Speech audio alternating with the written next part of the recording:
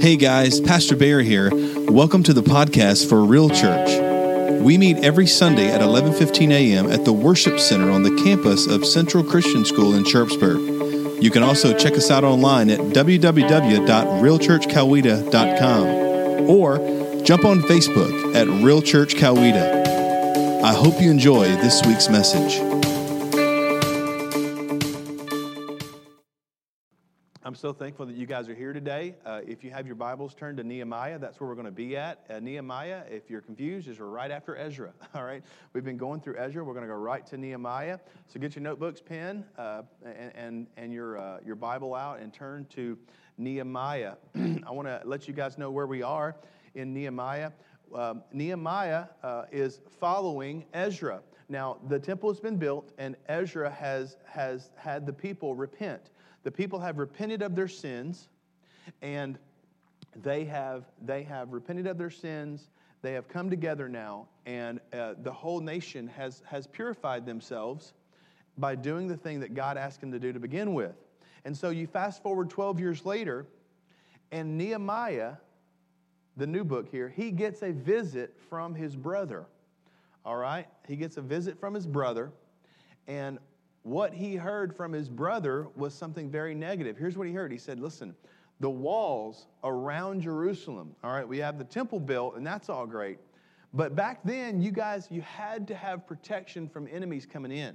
And he's like, listen, the walls around Jerusalem are all messed up. They're all in tatters. They're all messed up. He said, I'm just going to tell you, he said, people are attacking, and it's a constant thing. We have no protection against our enemies, and we need protection against our enemies, all right?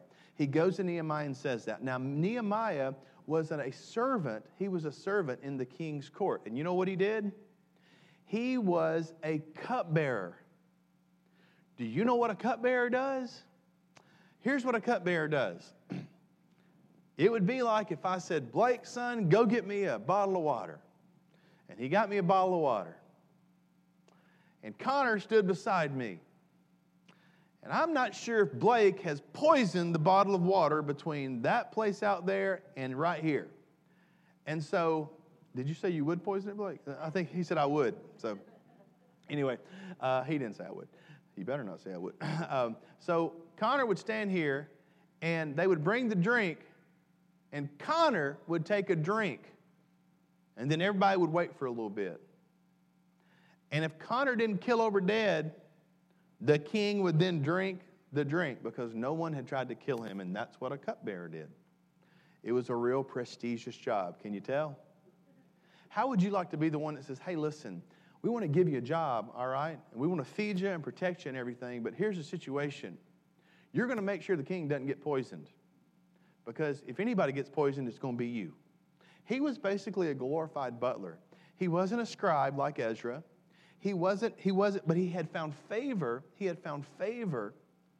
And he was able to get a job as part of the king's court. He wasn't a priest. He wasn't a king. He wasn't royalty. He was a glorified butler. And what we find is especially starting in chapter 2, and we're going to read, what we find is we find that he has come in out of great concern. We're going to talk about three things today, all right? And I want you to write this down. We're going to talk about three things today. We're going to talk about concern, confession, and commitment. 3 C's. Can I tell you that when I used to go to church, I was younger, and I used to go to church, and when the preacher would do like the 3 C's of this or the 4 D's of that, that is so typical churchy, and I hate it, but it fits here, so I'm using it. All right? The 3 C's, it's concern, and then confession, and then commitment. And you're going to see that pattern. And that is going to answer the question here. How does true change begin? That's the question we're going to answer today. And we're going to answer with those 3 words. How does true change begin? How many people right now have something in your life where you're like, you know what? I want to change that in my life. How many people? Raise your hand. Apparently everyone else is doing great. Everyone, all right, man. So you guys have something you want to change, right? There's something that is sitting in front of you and you want to change it. Well, we can look at Nehemiah. We can look at him and see his example. Let me read starting in verse 1 from chapter 1 of Nehemiah. It says, in late autumn, in the month of Kislev, in the 20th year of King Artaxerxes' reign, I was at the fortress of Susa. Hanani, one of my brothers, came to visit me with some men who had just arrived from Judah. I asked them about the Jews that had returned from captivity and about how things were going in Jerusalem. Now, I want to stop there and let you know that Nehemiah was one of the Jews that did not go back as part of the exile. And you see the story of the Jews that didn't go back as part of the exile in the book of Esther. You see those people in the book of Esther. And so he wanted to know about those people that have went back out of captivity and about how things are going in Jerusalem. And they said to me this, things are not going well for those who return to the province of Judah. They are in great trouble and disgrace. The wall of Jerusalem has been torn down and the gates have been destroyed by fire. And here is his response. When I heard this, I sat down and wept. In fact, for days I mourned, fasted, and prayed for the God of heaven. Then I said, O Lord, God of heaven, the great and awesome God who keeps his covenants of unfailing love with those who love him and obey his commands, listen to my prayer. Look down and see me praying night and day for your people of Israel. I confess, you get that? I confess that we have sinned against you. Yes, even my own family and I have sinned against you. We have sinned terribly by not obeying the commands, decrees, and regulations that you gave us through your servant Moses. Please remember what you told your servant Moses. If you are unfaithful to me, I will scatter you among the nations. But if you return to me and obey my commands and live by them, then, even if you are exiled to the ends of the earth, I will bring you back to the place I have chosen for my name to be honored. Let me stop there and let you guys know something. God really loves it whenever you remind him of his promises to you. Here's the key. You have to know what God's promises to you are in order to remind God what those promises are. He likes to be reminded, though, because it lets him know that you are serious about following him, and it lets him know that you understand who he is as a God and as a character here. You understand his character, and you're reminding him. So that's what Nehemiah's doing. Nehemiah said this. He said, hey, listen, I know we've screwed up, but you said that we would be scattered, and we have been scattered. But you said in your word that if we would follow your decrees and your commands, you said if we will do the right thing, you said if we will turn to you, you said if we will walk with you, if not if we will invite you to walk with us, but if we will walk with you, you said that you would do this and this and this, and that's exactly what he says here. And then in verse 10, he says, the people you rescued by your great power and strong hand are your servants. O Lord, please hear my prayer. Listen to the prayers of those of us who delight in honoring you. Please grant me success today by making the king, here's the key, making the king favorable to me. Put it in his heart to be kind to me. In those days, I was the cupbearer. Early the following spring, in the month of Nisan, during the 20th year of King Artaxerxes' reign, I was serving the king his wine. You get that? All right, someone brought the wine. He drank the wine. It wasn't poison. He's getting ready to serve his wine. I had never appeared sad in his presence. So the king asked me, why are you looking so sad? You don't look sick to me. You must be deeply troubled. When I was terrified, but I replied, long live the king. How can I not be sad? For the city where my ancestors are buried is in ruins, and the gates have been destroyed by fire. The king asked, well, how can I help you? With a prayer to the God of heaven, I replied, it is to please the king. If you are pleased with me, your servant, send me to Judah to rebuild the city where my ancestors are buried. The king, with the queen sitting beside him, asked, how long will you be gone, and when will you return? After I told him how long he would be gone, the king agreed to my request. Now, you have to know a couple of things here, all right? The question is, and you may be asking this, why in the world did Ezra have favor with this government here, this king, this Persian government? Why did Ezra have favor?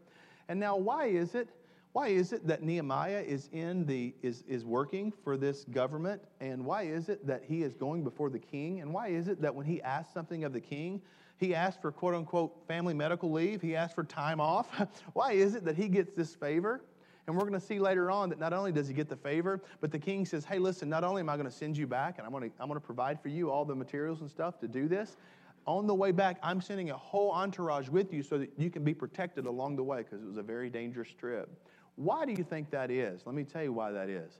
It has to do with another book of the Scriptures. And you know what book that is? It's the book of Esther. It's the book of Esther. When Esther did what she did as part of her obedience to God to save the Israelite people that had been left back, the remnant that had been left back, when Ezra did what she did, she became the queen. And when she became the queen, she became part of the family. And when she became part of the family, those things that concern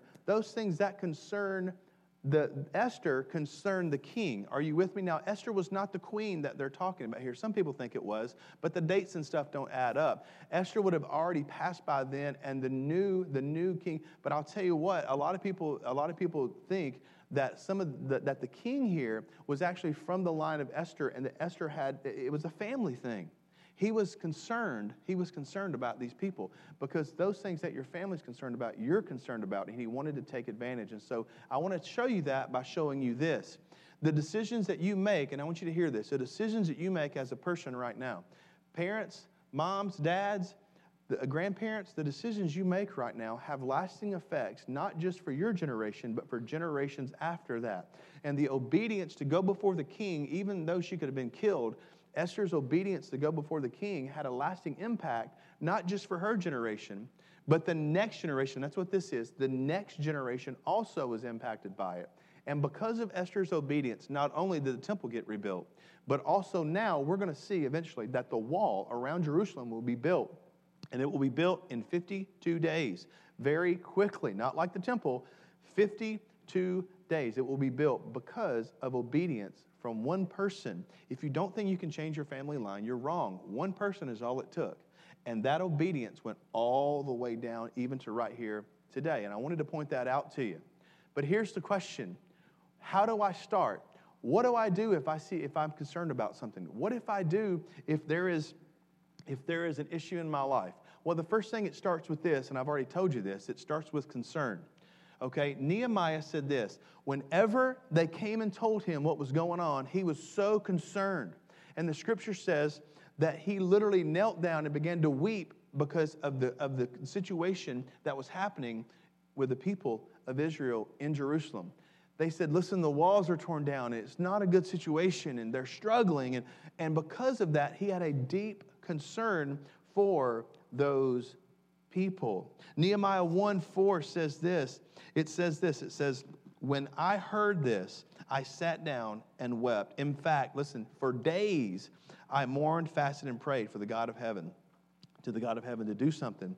He had a grave concern. He had a vested interest, and he had a grave concern. And I want to tell you something. In order for you to make changes in your life, truly, and I'm not talking about saying, yeah, I'm going to do this. I'm going to go on this little, I'm going to do this for a few hours or for a few weeks or for a few months. I'm talking about a significant lifelong change. In order for you to have a lifelong change, I want you to hear this. You have got to have a grave concern. You have got to have a deep concern. It has to matter to you more than other things matter to you, all right? It has to matter to you more than other things matter to you. And I want you to hear this truth, okay? You will never be moved to change until your concern outweighs your comfort. I want you to get that. You will never be moved to change until your concern outweighs your comfort, until your concern overrides the comfort that you feel. Because, you know, when we're getting in a situation, we get used to this or that. We get used to doing this or doing that on a daily basis. And it becomes our comfort. And we literally live in a place that we know we're not supposed to be living. We act in a way that we know we're not supposed to be acting. We do things that we know we're not supposed to be doing. We know it goes against God. We know what the scripture says. But when we live in that area, when we live in that, we have to have our concern override our comfort. Because if our concern never overrides our comfort, you will never make a change. You never will make a change if it does. And so you can forget it. If all you want to do is change your exterior behavior, if you just want to say, well, I'm going to start doing this, and I'm going to start doing that, I want to tell you something. It's never going to work. It's never going to work because your concern, your deep-seated concern, and you honestly have to get a little bit angry if you want to know the truth about it, okay? I'll assure you that some of this crying out Nehemiah did, and some of these things, he got really angry about this. He was so deeply concerned that he got kind of angry about this. It's the same thing I told you about the guy who was in Haiti and who the kid, I showed you the video where the kid died. His concern was so grievous. He was so grieved by the situation that he ended up changing his whole life because he was concerned about this. And that's exactly the same thing that happened to Nehemiah. And it's the same thing that has to happen to you if you want to change. If you want to change, you have to have your concern outweigh your comfort. I don't know if you guys have seen the movie The Blind Side. You guys seen the movie The Blind Side? The Blind Side, Michael Orr, they're from Memphis, Tennessee. They go to a private school in Memphis, Tennessee. The Blind Side. Hugh Freeze was the coach in The Blind Side. I don't know if you guys know that or not, but it was Coach Hugh Freeze. He was the coach of Ole Miss. He was the coach in The Blind Side. So Hugh Freeze, this guy, this massive man came in who was usually a kid, but he came in. And the story is that the lady in the family, the husband was a very successful businessman. He owned over 30 Taco Bells. If you guys wonder what he did, Taco Bells, all kinds of different fast food restaurants in Memphis. And they went to this private school, and he was used to his wife doing these crazy things, but she saw this kid, and she goes up to him, and the whole story is about the deep-seated concern that this mother has for this child. And the whole story tells how she was so concerned that no matter what else happened, she was going to help this kid. And we love stories like that. We love seeing that. But here's my invitation to you. Let that be your own life. Let you be concerned about other things in your own life so much that you're like, no, I'm not doing this anymore. I'm drawing the sand. I'm lining the sand right here. I was talking to someone this week about this. I decided whenever I was 20 years old, I decided that alcoholism, literally, that alcohol was not going to be a part of my destiny. I was not going to do those things, all right? Now, I'm going to be honest with you guys. This may shock you. I'm not a teetotaler, all right? I'm not a teetotaler at all. I don't think that's biblical at all. If someone, I just don't. You may disagree with me. You'd be wrong, but you can disagree with me because it's not biblical at all. But I'll tell you this. Excess is biblical. Not drinking in excess is biblical. And I want to let you know this. I decided at 20, I don't know where this came from, but at 20 years old, I decided I'm looking at that which I've grown up with. I'm not going to be that. I'm not going to do that at all. That's not going to be. As a matter of fact, that's going to stop. That's going to stop in my family line. I'm not doing that. I'm not passing that along to my son. I'm not doing that. And so that was a concern of mine. And you have to have the same thing in your life. You really do. But here's the problem with that. What we do is we try to do everything in our own power. Because unless we're not connected to the source, and so we try to do everything in our own power, which is why, if you'll notice, this is what Nehemiah did not do. Nehemiah did not get the report, and they came up and said, hey, listen, I want to tell you, brother, how is things going in Jerusalem? Oh, man, it's terrible, it's terrible. He didn't go, oh, my gosh, I've got to go see the king. Hey, this is all screwed up. We've got to do something. He didn't do any of that. You know what he did? You know what he did? He dropped right down on his knees, face down. And you know what he really did? He wailed out and mourned and fasted. But you know what he really did? He said, God, I can't do this by myself. I need you to come along and to join me in this process. I invite you, God, to come and to walk alongside with me. And that's number two. Number two is confession. Number two is confession. He poured his heart out. He got real with who God was. And he confessed that he couldn't do this job, this thing that he knew needed to be done. And that right there, y'all, is the biggest problem that you have and that I have in our life today. Because we first try to do everything on our own, and we never invite God to come in and take over and give you the power and the strength and just the boldness to do what God wants to do in your life to begin with. And we try to do it on our own, and we fail time after time after time after time. The first thing he didn't do, he didn't run in panic and immediately run straight into the king and say, King, this is a situation. It's all a mess. My brother's come over. He's still hanging out with me. It is a mess. What are we going to do? He didn't do that. He went to the source of power first. And then he went to get permission, but he already had favor with the earthly power. That's what he did. Peter's the same way. In the scriptures, Peter, in the New Testament, if you read the New Testament with Peter, you're not gonna like Peter very well, because Peter was a screw up. Peter would ready, shoot, aim. That's what he would do. All right, that's Peter. He always wanted. Peter was the one in the Garden of Gethsemane that could cut the guy's ear off. Oh, I'm gonna do it. Right before the night before he died, he was like, "No, Jesus, no, man, I got you. Nah, Peter, come on now. Before the sun even comes up, you know what I mean? The roosters are going to crow. Come on now. That was how he was the whole time.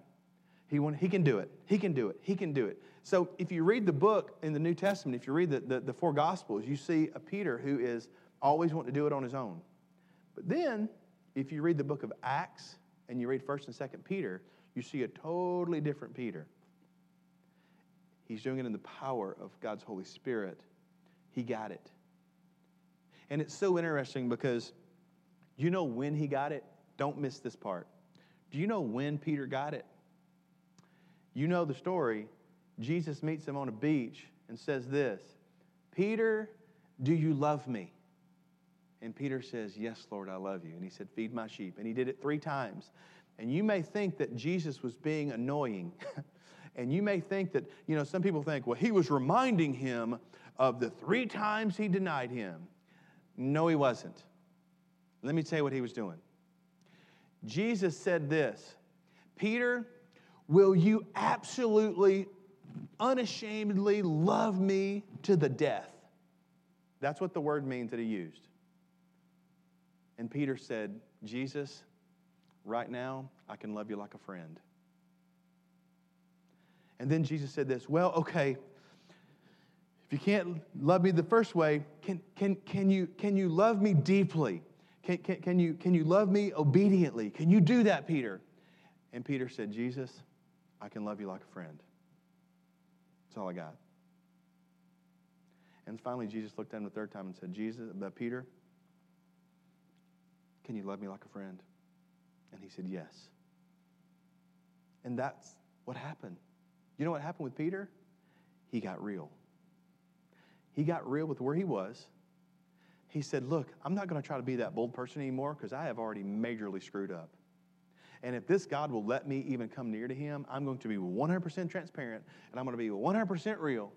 And that's what Peter was. And that's what you need to be. Jesus met him exactly where he was and said, "Great, we will start here. And I will build the whole foundation of the church itself on you. If we can just start right there." And that's what he confessed. And that's exactly what Nehemiah did too. That's exactly what he did. The final thing he did is he committed. He committed. In Nehemiah 1, verse, let me make sure I got this right. In Nehemiah verse 11 says, "O Lord, please hear my prayer. Listen to the prayer of those who delight in honoring it. Please hear this. Please grant me success today by making the king favorable to me. Put it into his heart to be kind to me. Please, Lord, let me have favor. If you'll let me have favor, I will do what you want me to do, God. Please, God, let me have favor." There was concern, but then there was confession, and then came the commitment. And here's the truth of the matter, is most of the time, we jump from concern to commitment. You guys have done it a lot in your life, and I have too. The preacher starts talking, and the first thing you want to do is come down here and you want to commit everything. "Oh, I'm going to do this different." You may leave out here today and say, "You know what? I'm going to do this different. I'm going to do this. I'm going to do that." Can I tell you guys something? You guys need to say this instead. With God's help, I know he's calling me to do this. And with his help, if I submit myself to him, then my life will be different. If I submit myself to his word, my life will be different.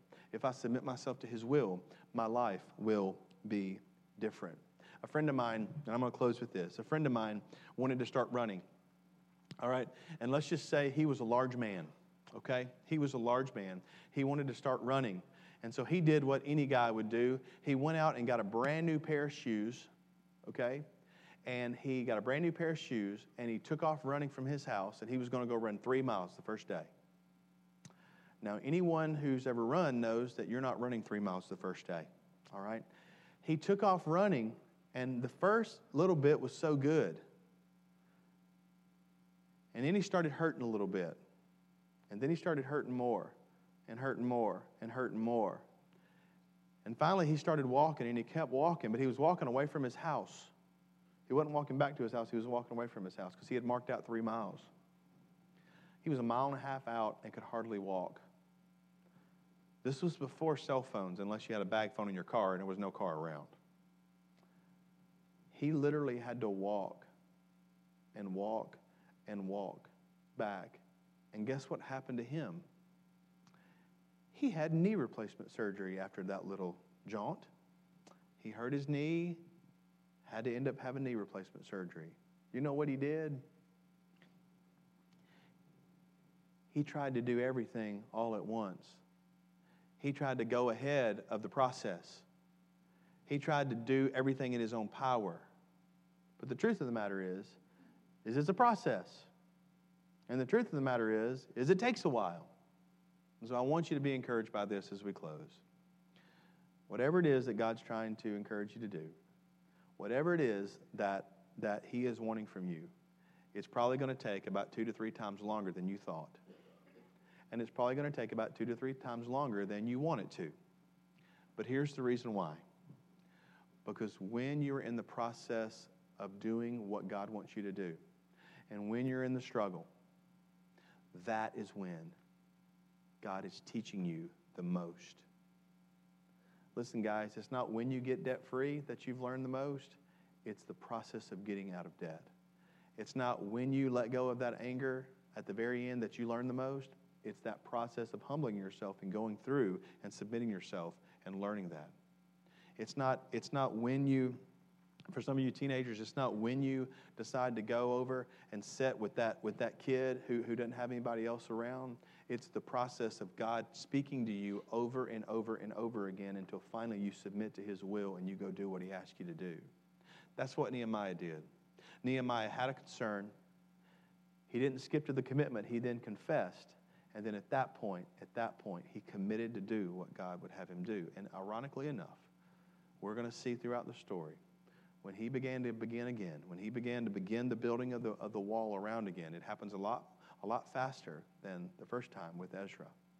It happens a lot faster than the temple. And we're going to start looking at why that happens that way. I want to encourage you today that if there's a concern that you have, don't immediately today be concerned. If you're concerned, don't immediately try to start making commitments. Instead of doing that, what I want you to do is turn to God and ask Him what He has to say about it. Invite Him to join you.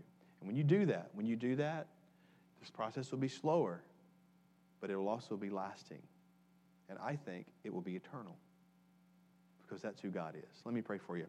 Lord, thank you so much for your word. Thank you so much for the people that came today to hear exactly what you would have to say. Lord, I thank you for the book of Nehemiah and the example that it is for me, the way that it really speaks to me and the way that it teaches me so much about my own self because I want everything to happen yesterday. But the process that you take us through is what teaches us not to repeat the process again. And so it takes time. And God, I have learned to embrace that. Embrace the change. Embrace exactly the process. Lord, if we'll embrace the process of change, it will be a lot easier for us. And then, when we've done it, we can begin to teach other people. God, that's what we want to be. Let people here who have heavy hearts this morning come and lay them on your altar. God, I pray that you would change lives. Change lives through your word today. In Jesus' name, amen. Thank you for listening to the podcast of Real Church Coweta. If you have any questions or if you would like to contact us at Real Church, please go to our website at www.realchurchcoweta.com and click on the Contact Us tab. We invite you to join us on Sunday at 11:15 a.m. at the Worship Center on the campus of Central Christian School in Sharpsburg. Also, check out our website or Facebook page for directions. Until next time, God bless, and remember to love God, love others, and live real.